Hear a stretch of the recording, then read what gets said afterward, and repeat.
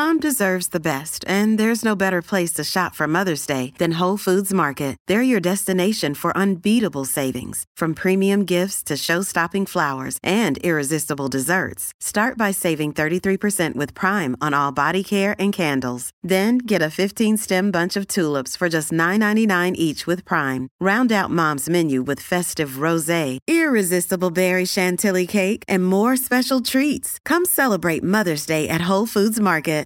At Evernorth Health Services, we believe costs shouldn't get in the way of life-changing care, and we're doing everything in our power to make it possible. Behavioral health solutions that also keep your projections at their best? It's possible. Pharmacy benefits that benefit your bottom line? It's possible. Complex specialty care that cares about your ROI? It's possible. Because we're already doing it. All while saving businesses billions. That's Wonder made possible. Learn more at evernorth.com/wonder. If you're struggling to lose weight, you've probably heard about weight loss medications like Wegovy or Zepbound, and you might be wondering if they're right for you. Meet PlushCare, a leading telehealth provider with doctors who are there for you day and night to partner with you in your weight loss journey. If you qualify, they can safely prescribe you medication from the comfort of your own home. To get started, visit plushcare.com/weightloss. That's plushcare.com/weightloss. plushcare.com/weightloss. Welcome to the New Books Network. I'm Judith Tannen from the New Books Network. Today, I am pleased to speak with Linda L. Michaels, editor of the expansive book, Advancing Psychotherapy for the Next Generation, Humanizing Mental Health Policy and Practice, edited by Linda L. Michaels, Tom Routledge, Nancy Burke, and Janice R. Muir. Linda is not only an editor of this book, but the chair and co-founder of the Psychotherapy Action Network, SCIAN, consulting editor of Psychoanalytic Inquiry, clinical associate faculty of the Chicago Center for Psychoanalysis, and fellow of the Lauder Institute Global MBA program. Linda is a psychologist with a private practice in Chicago. This book brings together a global community of mental health professionals to offer an impassioned defense of relationship-based depth therapy. Expressing ideas that are integral to the mission of the Psychotherapy Action Network, SCIAN, the authors demonstrate a shared vision of a world where this therapy is accessible to all communities. They also articulate the difficulties created by the current mental health diagnostic system and differing conceptualizations of mental distress, the short-sightedness of evidence-based care and research, and the depreciation of depth therapy by many stakeholders.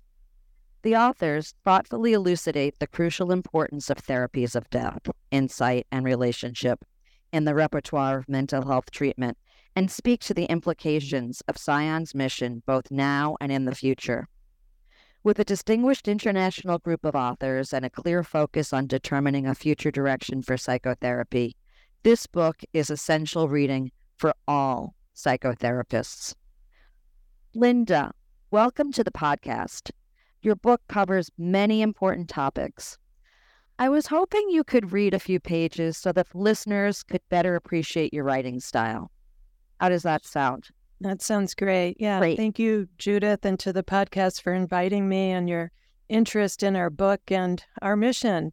I'd love to read a little bit from our introduction, which was written jointly with Janice Muir and Nancy Burke. Great. As therapists, we are devoted to the delicate, painstaking work of individual change that happens in the sheltered intimacy of our offices, where we provide opportunities for thinking and feeling before acting, and sometimes instead of acting. Within that protected space and time, the therapy relationship provides both the canvas and the vehicle for healing and growth. At the same time, we cannot confine our vision of our role solely to that therapeutic space, nor can we view our patients' suffering in isolation from their experiences beyond its walls.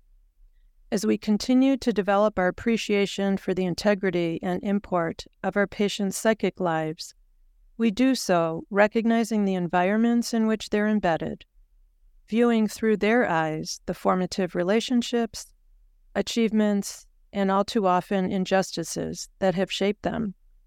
In parallel, if our profession and the transformative gifts it yields are to survive, we must embrace acting on behalf of the very work we do in the environments in which we practice. These environments not only influence internal worlds, but also play a significant role in determining the very possibility of accessing such intensive therapeutic opportunities. We cannot ignore the financial, ideological, and cultural forces that impinge on our work, both in establishing a therapeutic process in the first place and in conducting one in which healing from these forces can occur. The world outside has shifted dramatically, socially, culturally, economically, and politically, and we need to take notice and action if we want therapies of depth, insight, and relationship to confirm and expand their place of meaning and relevance in helping others navigate that world. In short, psychotherapy is in the crosshairs, and its survival, especially for those who cannot afford to pay out of pocket for treatment or advanced training, will depend upon the skill and strength of our advocacy. Our national crises, the pandemic, the reckonings with racial, social, economic, gender, tensions, and truths, have raised awareness of the impacts of social upheaval and have energized and empowered an activist citizenry devoted to defending our vision of a world in which empathy guides action. By drawing therapists, generally a reclusive bunch, out of their consulting rooms and into the world, such advocacy and action cannot help but reinforce appreciation of and support for efforts to recognize the effects of traumas upon psyches and cultures and the urgent need to remediate them. We are hoping to provide a home for these advocates that is large enough to hold practitioners and non-practitioners alike. It is our belief that in so doing, therapies of depth, insight, and relationship will be valued on a widespread basis for their vital role in protecting and acknowledging personal, interpersonal, and cultural embodied experience in ways that algorithmic, one-size-fits-all, symptom-focused treatments simply cannot. Crosshairs, trauma, a lot of key words there.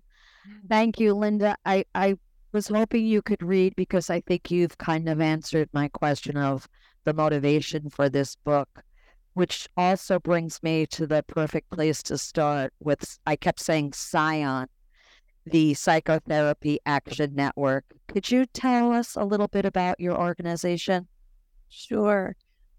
We started off in January of 2017, and that was after a conference, a 3-day conference that was held in Chicago. It was initially organized primarily by Nancy Burke, and Janice Muir worked on that as well. I attended as an audience member, and coming out of that, the three of us and many others were really fired up. It was a multidisciplinary conference with clinicians, legislators, former lobbyists from the insurance industry. I mean, just a range of people who could speak to, really the systemic nature of the problems that depth therapy was encountering, namely that in many ways it was being pushed out of the treatment set consideration that insurance companies want to pay for, marginalized in a number of different ways, no longer taught as fully in the academic worlds, and younger therapists, earlier therapists were not being trained in these methods, and even the public, when they're exposed to information about mental health or therapy or different treatments, which there is more and more of that now in the press with so many celebrities and athletes and talking about it, and of course the mental health needs that many of us have coming out of the pandemic. The conversation, the reporting seems to mainly center on the solutions of pharmaceuticals, apps, things like that. And the shorthand is really CBT and medications. And I'm not here to bash CBT at all. We need it. I I use it. Many of us use those techniques. But really, that's the only thing people are exposed to in many different ways. And we were really, really concerned for the future of our profession, because we know from many of our own experiences how deeply powerful and transformative therapy, as we call it, depth, insight, and relationship, can be. Well said. Thank you so much. And who knew an audience member could promote such change? So here's to audience members. You touched on a really important point. First of all, I notice you continually use psychotherapies of depth.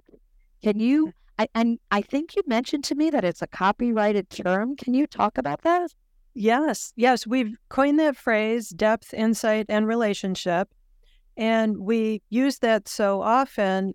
We really tried to, come up with something that would be useful, descriptive, accurate, and also understandable by more people than those who study in psychoanalytic institutes. We wanted to get rid of the jargon, get rid of the labels, and really boil down to its essence what these therapies, these principles are that are so effective and so useful. And we really centered on depth, insight, and of course, the all-important relationship between the patient and the therapist. And there are many different schools of therapy that embrace these principles, and all of those are welcome at Cyan, and we hope to speak for all of them. And we've used this phrase so often in our book, in our materials, on our website, that we actually copyrighted that phrase with the federal government. So if you do go to our website and our writings, wherever we say therapies of depth, insight, and relationship, it's now trademarked to Cyan, which is kind of cool. Kind of. Very cool. And as you're speaking and all the different branches, for lack of a better word, it's a nice family, so to speak, but I kind of feel like we're almost talking about the power of the edible. Instead of us being siblings trying to be equalized and trying to get along, there's this hierarchical structure. And I don't know, I feel like there's such a war between the camps, and that there's tension. When you say CBT and people are like, oh, it's great. There doesn't seem to be an understanding that we're all trying to do the same thing. Do you know what I'm saying? Absolutely. And, that's one of the reasons why it's so painful to think about these valuable therapies being pushed out of the conversation just because of the results of a turf war. And so that was really, yes, one of the motivating factors for starting Psychotherapy Action Network and for informing all that we do. And just to say a little bit more about how we've grown since our beginnings, that initial conference, we walked out of there with, a lot of names and email addresses handwritten on a sheet of paper. And from there, we've built an organization. We now have over 5,600 individual members and over 90 different organizations that have joined us. And we really feel it's a movement at this point. And we would really like to reach the public, educate them, demystify therapy, and get out of these turf wars, as you're saying, within different forms of therapy, because we're only hurting ourselves and, by extension, the general public who really needs our help. Correct. And before I forget, just in case people are heeding the call to the movement, your organization would simply be psian.org. Is that how they would find you? Right. Our acronym is PSI, Psychotherapy, AN, PSIAN.org. Thank you. Yes, thank you. And just speaking of the turf wars, it feels like there's this backlash within at least the psychoanalytic community. I don't want to use a wide brush, but there is this tension between evidence-based techniques, evidence-based studies, Could you talk a little bit about that? Should we be in fear of them? Shouldn't we be welcoming evidence-based things that work? Sure. I think absolutely. And we actually, by we, I mean depth therapies, psychoanalytic therapies, we actually have a whole lot of solid, powerful evidence that shows these therapies are two things. Number one, highly effective. And number two, effective over the long term. Even after people stop going to therapy, they continue to improve, which is something unique to the therapy, to these depth therapies. With many short-term interventions that might be more structured therapies or medications, the research shows that people, when they stop those therapies or treatments, most often they relapse, most of them within 4 to 12 months after they stop. So it's really an incredible evidence story. And I think, historically, the psychoanalytic field has said, oh, we don't need evidence. We don't want to get involved in that. And that was truly put us behind because there was a lot of evidence building and gathering and documenting going on in the pharmaceutical industry and also in academia and the world of psychology. And so there's been a large quantity of evidence for medications for CBT. And certainly that is a valuable body of evidence. And the psychoanalytic world is catching up. So absolutely, hopefully we can move the conversation and shift it to one of, which therapy will work best for which person in which circumstance, from which culture, in which moment, as opposed to, which one has, a bigger evidence base. I mean, that's not really all that useful to people in the real world who are suffering.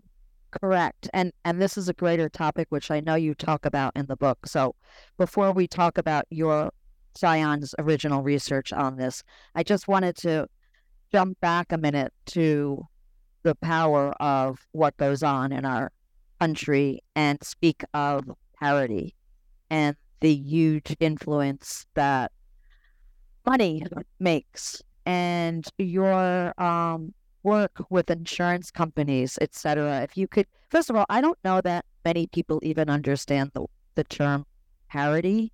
If you can explain that, and then talk about what you've done as an organization with fighting, for lack of a better word, the government. Yeah, well, fighting is a pretty good word. Well, yeah, and this is a consequence of the field's efforts to be included in the medical model of healthcare in this country, and that was probably a separate conversation. Wow. But for better or worse, we are included in the medical model, just like the other kinds of treatments, which are generally called medical surgical. So there's medical surgical, and then there's mental health care. And insurance companies do not like to pay for mental health care. They think it goes on too long. It's squishy. It's not able to be objectively documented. Like, there are no diagnostic tests such as x-rays or blood tests to show whether or not, a patient meets a certain diagnosis. And as Nancy McWilliams has a wonderful chapter in our book, we have all of the questions of the DSM in the first place about how useful of a diagnostic tool is the DSM, which is based on, checklists of behavioral observable symptoms. And it's a very complicated way to go about diagnosing people and differentiating between different diagnoses. And Nancy, like I said, has incredible chapter on all of that. But parity in the insurance world means that if insurance companies have certain procedures or rules for the kind and amount of medical surgical care that they will pay for, they have to have comparable coverage for mental health care. So they cannot be more restrictive or less generous or have more administrative hoops or, any more of those kinds of obstacles for mental health care if they do not have those for medical care. So if they're not making your dermatologist fill out a form after you've gone to them a few times and say, really? Is this really medically necessary that you treat this patient for dermatological services today? If they're not requiring that from your dermatologist or endocrinologist or cardiologist, they cannot require that of your therapist.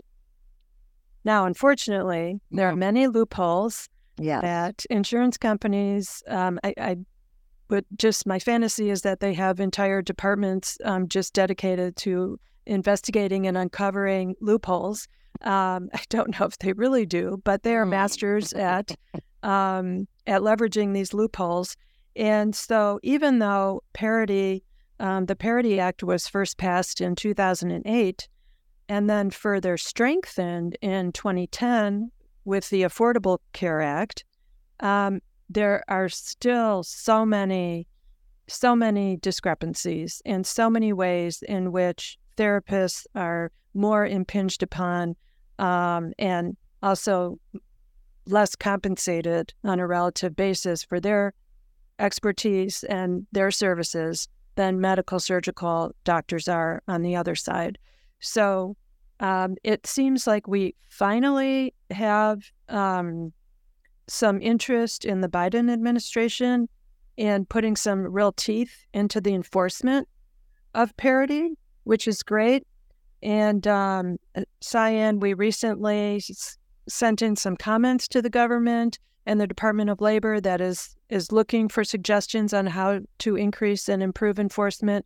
We provided comments, as did many other organizations. And I really hope that we're going to be starting to see some actual improvements here, because I think if more therapists had the assurance that, they could participate in network with an insurance company, get adequately reimbursed for their services without additional hassle, I think they probably would do that. And the access problems to therapy that we hear a lot about, there's not enough therapists, or people need therapy, they can't find a therapist. I think a lot of those access problems would be greatly diminished if this were rectified. Agreed. And that, I'm sorry to say to you, it was probably another book, because we could talk about state laws versus okay. Yes. So it's incredibly complicated.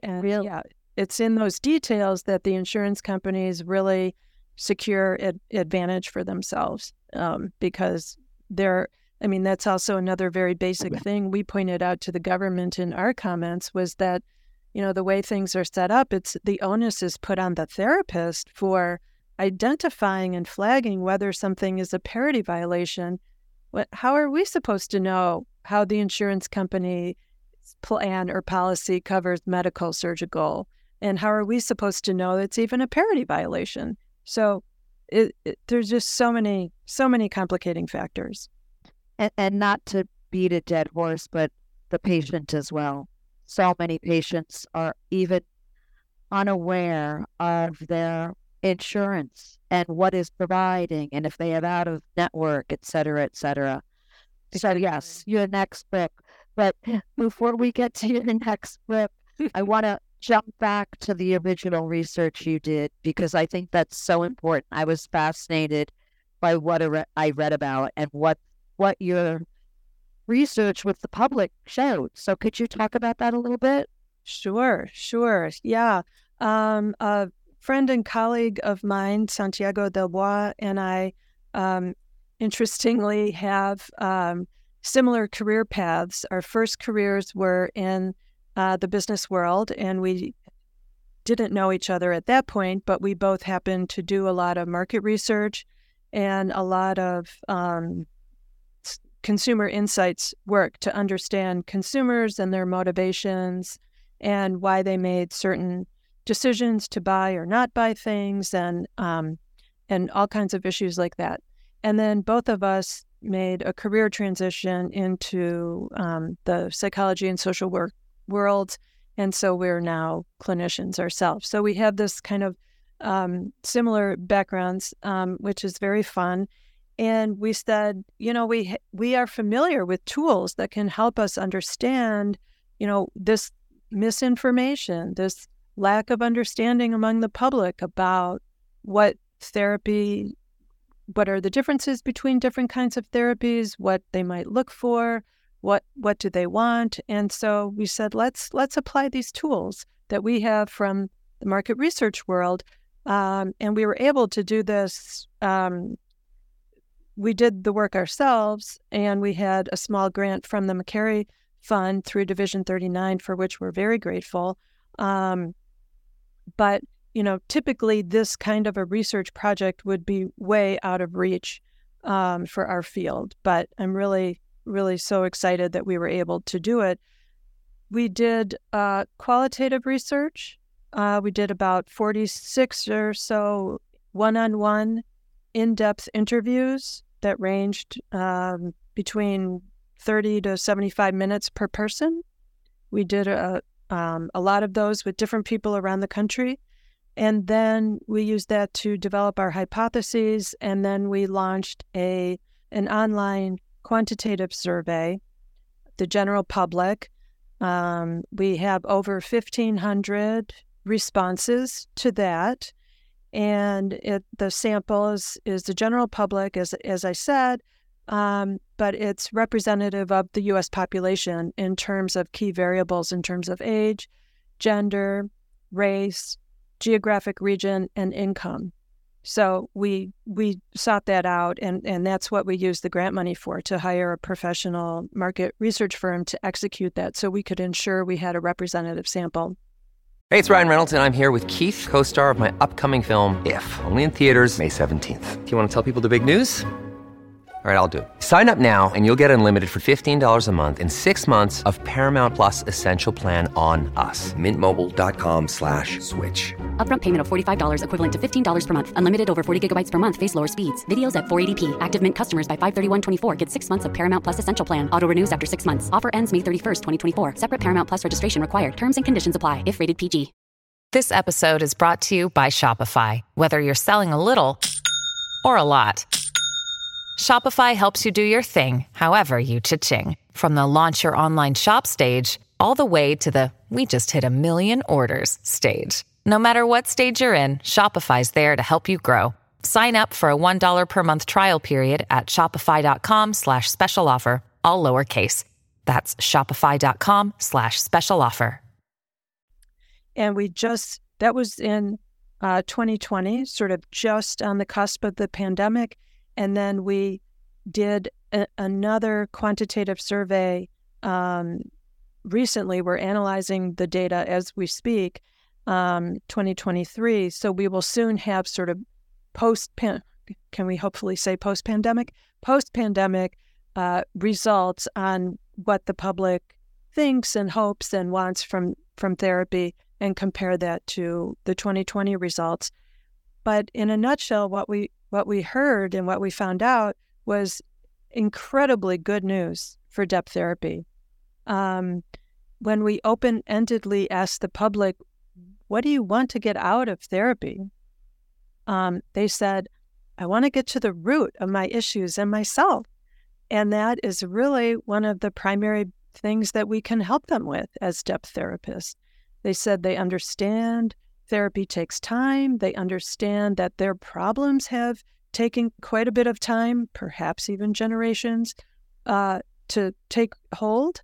And it's going to take some time to get better. And they're willing to invest that time in the therapy process itself, and obviously also in themselves, because they're worth it.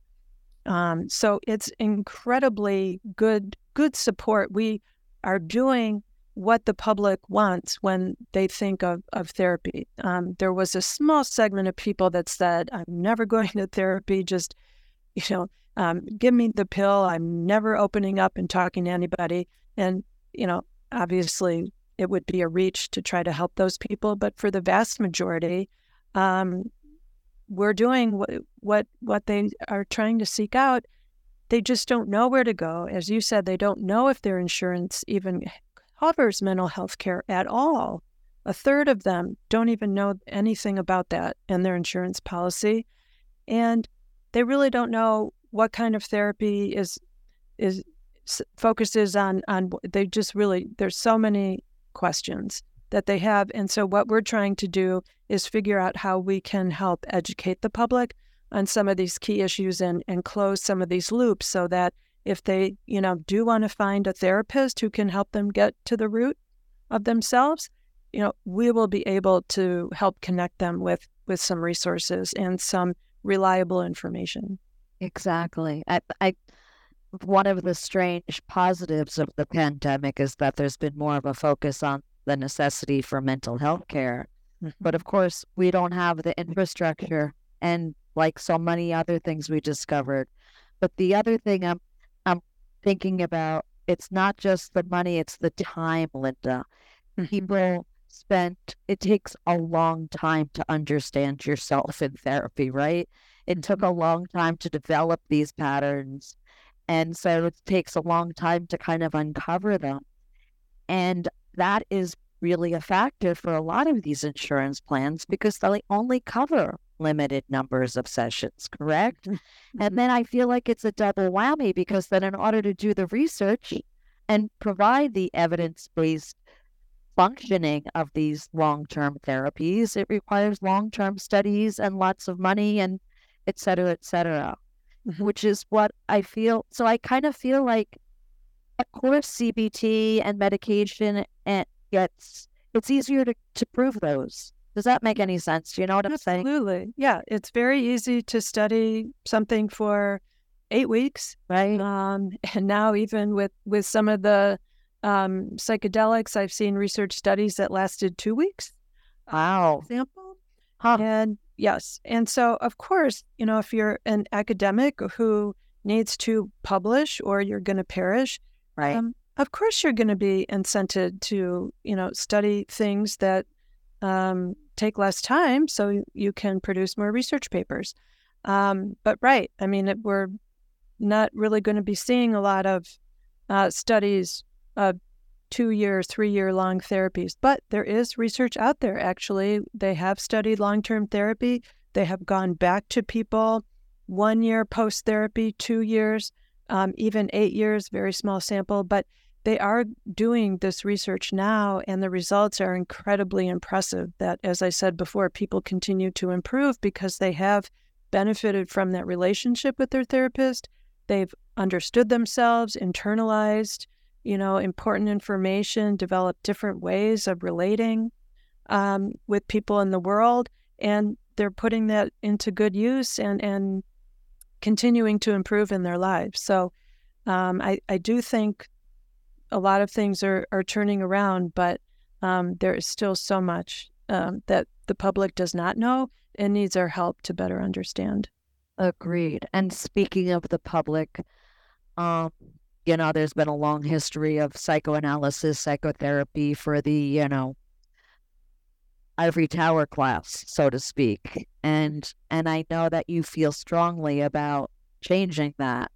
And you've mentioned that is one of the goals of Scion. Can you talk about educating the public, letting more people understand what's available to them?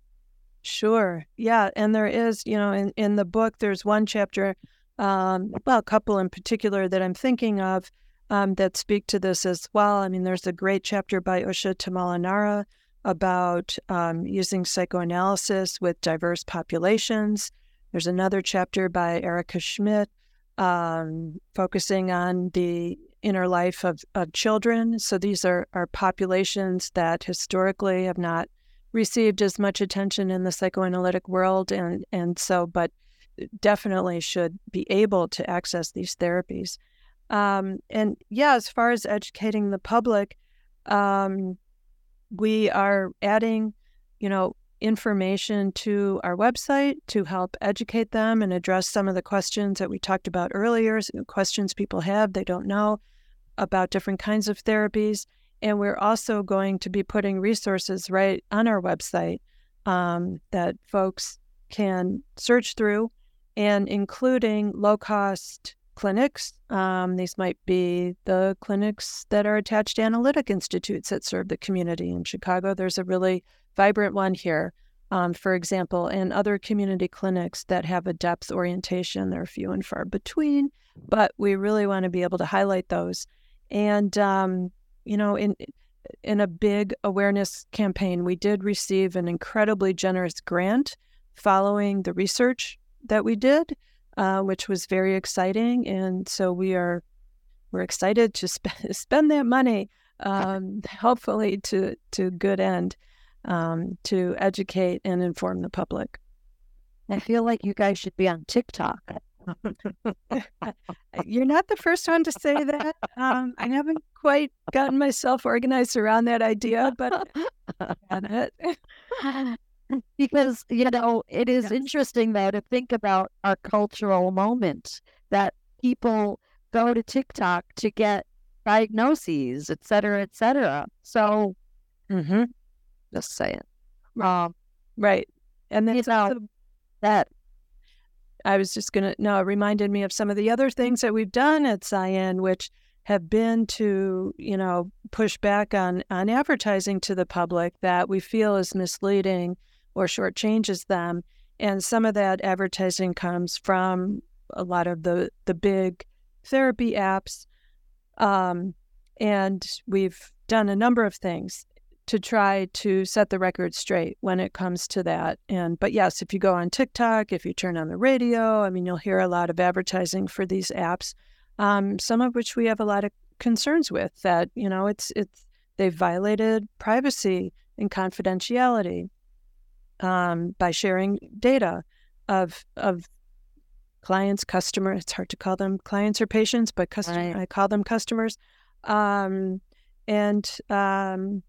It's been very problematic, and they've put therapists in dual roles of both providing therapy and also being a salesperson for the company, to try to retain or upsell the clients. And so, yes, we've really taken strong stands on this. We've written to the FTC. We've been sued by one of these companies for defamation and libel, and just a little bit of chump change, $40 million.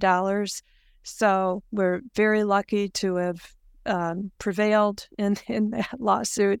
But these are the waters we're wading into with these corporations who are, trying to make a lot of money off of this moment where there's high demand for therapy, low information, lots of confusion, and the companies see a real opportunity to make money, whereas we see, oh my gosh, people are suffering and need help.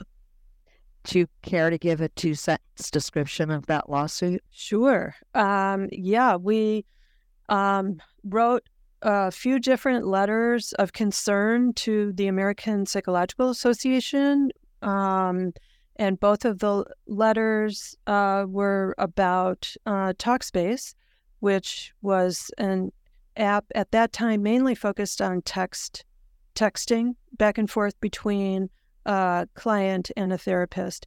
And this has been well documented that there was, at the time, really barely any evidence showing that texting was useful. There were lots of privacy concerns. They had business managers reading the text transcripts, so obviously breaking confidentiality and trying to show therapists opportunities. Here's where you could have said something to get this person to buy more services. So really focused on increasing their bottom line and not on helping people. And so we had a number of these kinds of very basic concerns. And again, the dual roles, as I mentioned, we wrote a letter to the APA, and lo and behold, later that day, we heard from Talkspace's lawyers somehow. I've written an article about this with some of my ideas about how that happened. And then 3 weeks later, Talkspace filed a lawsuit. And right after that, our lawyers resigned and said, we can't help you with this. This is above and beyond. So we were able to find pro bono representation from Arnold and Porter out of New York, and we're grateful to Dory Hainsworth and her legal team for helping us prevail with this First Amendment issue, our right to free speech, to voice our concerns. And the judge also thankfully agreed. But yeah, they have no hesitation about filing lawsuits, and which otherwise would have taken hundreds of thousands of dollars to defend had we not found pro bono help. It's very dangerous to speak out and say something that they don't like, because they will call their lawyers and be very aggressive about it. But that has not stopped us. Well, I'm glad to hear that. And speaking of not stopping, you spoke of the dual roles. Mm-hmm. The dual role also of therapists these days. I think Cyan is kind of asking for action as well. Mm-hmm. Tell us about how you view the clinician, not just as a clinician, but kind of advocating. Mm-hmm. Yeah, we're hoping that people will be inspired and also just, even if whether they take personal action or not, but have broader and greater awareness of these issues as they affect our practice. We cannot just focus on, as I read in the beginning, sort of that intimate, one-on-one therapy space in the office. Of course, that's what we train for years and years and years and ongoing to improve upon. And that is absolutely crucial to doing good work and helping people. But we have to have greater awareness of the systems in which we're embedded and which affect how we can practice. And so we have simple ways for people to take some action. They can sign, our petitions as they come out. We've had a couple of really successful petitions that have garnered more than 50,000 signatures each. They can attend our events. They can educate themselves and also try to educate their patients as these issues come up, as patients complain about their insurance coverage. It's a moment to offer some education to patients as well, so they can be more empowered and authorized to take more control of their insurance policies and their own treatment. So there's many different ways to take action, but as an organization, we are very biased towards action, and we are doing a lot. Maybe we're trying to get our hands around all that we're doing, but we have a strong bias for action because this needs to change. Speaking of a strong bias, I have to ask you, Linda Michaels, you could have just practiced in your office and led a very peaceful, well, not peaceful, you're a therapist. No one's therapist lives are peaceful, but what is this call to action? Where does that come from? Talk to us about why you care so much. I don't know perhaps all the reasons, but I have often felt very strongly about issues like this, that, where people deserve more, where things are inequitable. And, I think that's also been a part of growing up in my house. I mean, my mom, for example, was not a march in the streets kind of person, but was very vocal in speaking out, as was her father, about things that were problematic, things they didn't agree with, things that they thought could be and should be done better. I think we had talked about, I called my mom about a month ago and I said, "Hey, Mom, what are you doing?" She's like, "Oh, I'm writing a protest letter." So it's, I think very ingrained in sort of how I grew up. I feel like I have some skills to bring to this endeavor, perhaps from my business experience. I personally have benefited tremendously from my own depth therapy, and I very much want that for other people should they want it themselves. Well, thank you. I have 2 more questions. One is future projects, because you don't do enough, Linda. That's right. We don't have enough going on. Well, just last week we did a screening, so it's not quite a future project, but it's very recent. We screened Ken Burns' production, Hiding in Plain Sight, Youth Mental Illness, which was a 4-hour movie that debuted on PBS last year. We screened 30 minutes of that and then had a panel discussion with Amy Kennedy, who's one of our advisors, Eric Ewers, who's a co-director of the film, and then 2 of the youth. There were about 20 different young people featured in the film, and 2 of those people were at our panel discussion. And it was truly, it was really wonderful to both hear Eric's personal reasons for really embracing the topic of mental health and telling the story of so many young people who were scared, were suffering, did not know what was happening to them, and finally their journey to get help and to feel better, and then to have a couple of those youths join us and speak for themselves. I mean, I think this is an incredibly powerful film. I'm delighted that the team is working on another film right now on adult mental health, and hoping to be helpful to them as they put that together. But the recording of this film event is on our website. Great. And I also encourage folks to watch the whole film. It's amazing.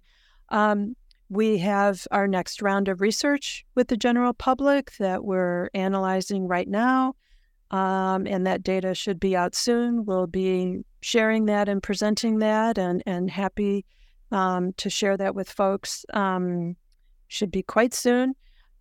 We have plans for more research as well, including, for example, researching our own network of therapists and documenting their experiences with their practice and insurance payments. And so we can, provide this information. I mean, so many organizations say you can't talk about your fees, you can't talk about what insurance reimburses. That's actually, if you read the law, that's not really the case. You're not violating any antitrust laws by doing so. And we really want to get some data out there to show, this is the impact, the systemic impact that insurance companies are having on as they devalue therapy and pay therapists a lot less, and essentially do not give them any sort of even a cost of living raise on an annual basis. And we're working on another journal issue. We put out one issue with Psychoanalytic Inquiry, which then turned into our book. And we're working on a second issue with articles contributed by our board of directors. And this issue is dedicated to Erica Schmidt, who was our vice chair and was a part of Cyan really since the beginning, and who unfortunately passed away just about a year ago in a really untimely and very sad death. And so we have coming together as a board to put this issue together in her honor. And as we had talked about earlier, we are also adding to our website resources and information for the general public, but more so than that, we are planning and going to embark on a big awareness camp and education campaign for the general public. So you might just, see some of that on TikTok one of these days. I'm not on TikTok, but I'm anxious to hear about it. And that's a wonderful tribute. I'm glad to hear that.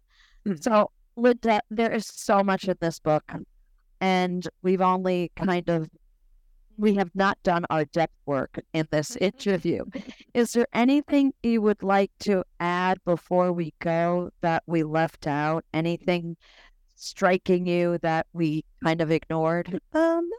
there is so much in the book. I'm so grateful for this opportunity. I think it's also can be a wonderful textbook for so any professors or teachers out there who are listening. I encourage you to check it out for your classes. There's a lot of information in there that actually therapists should know as they practice, but we don't often get in grad school.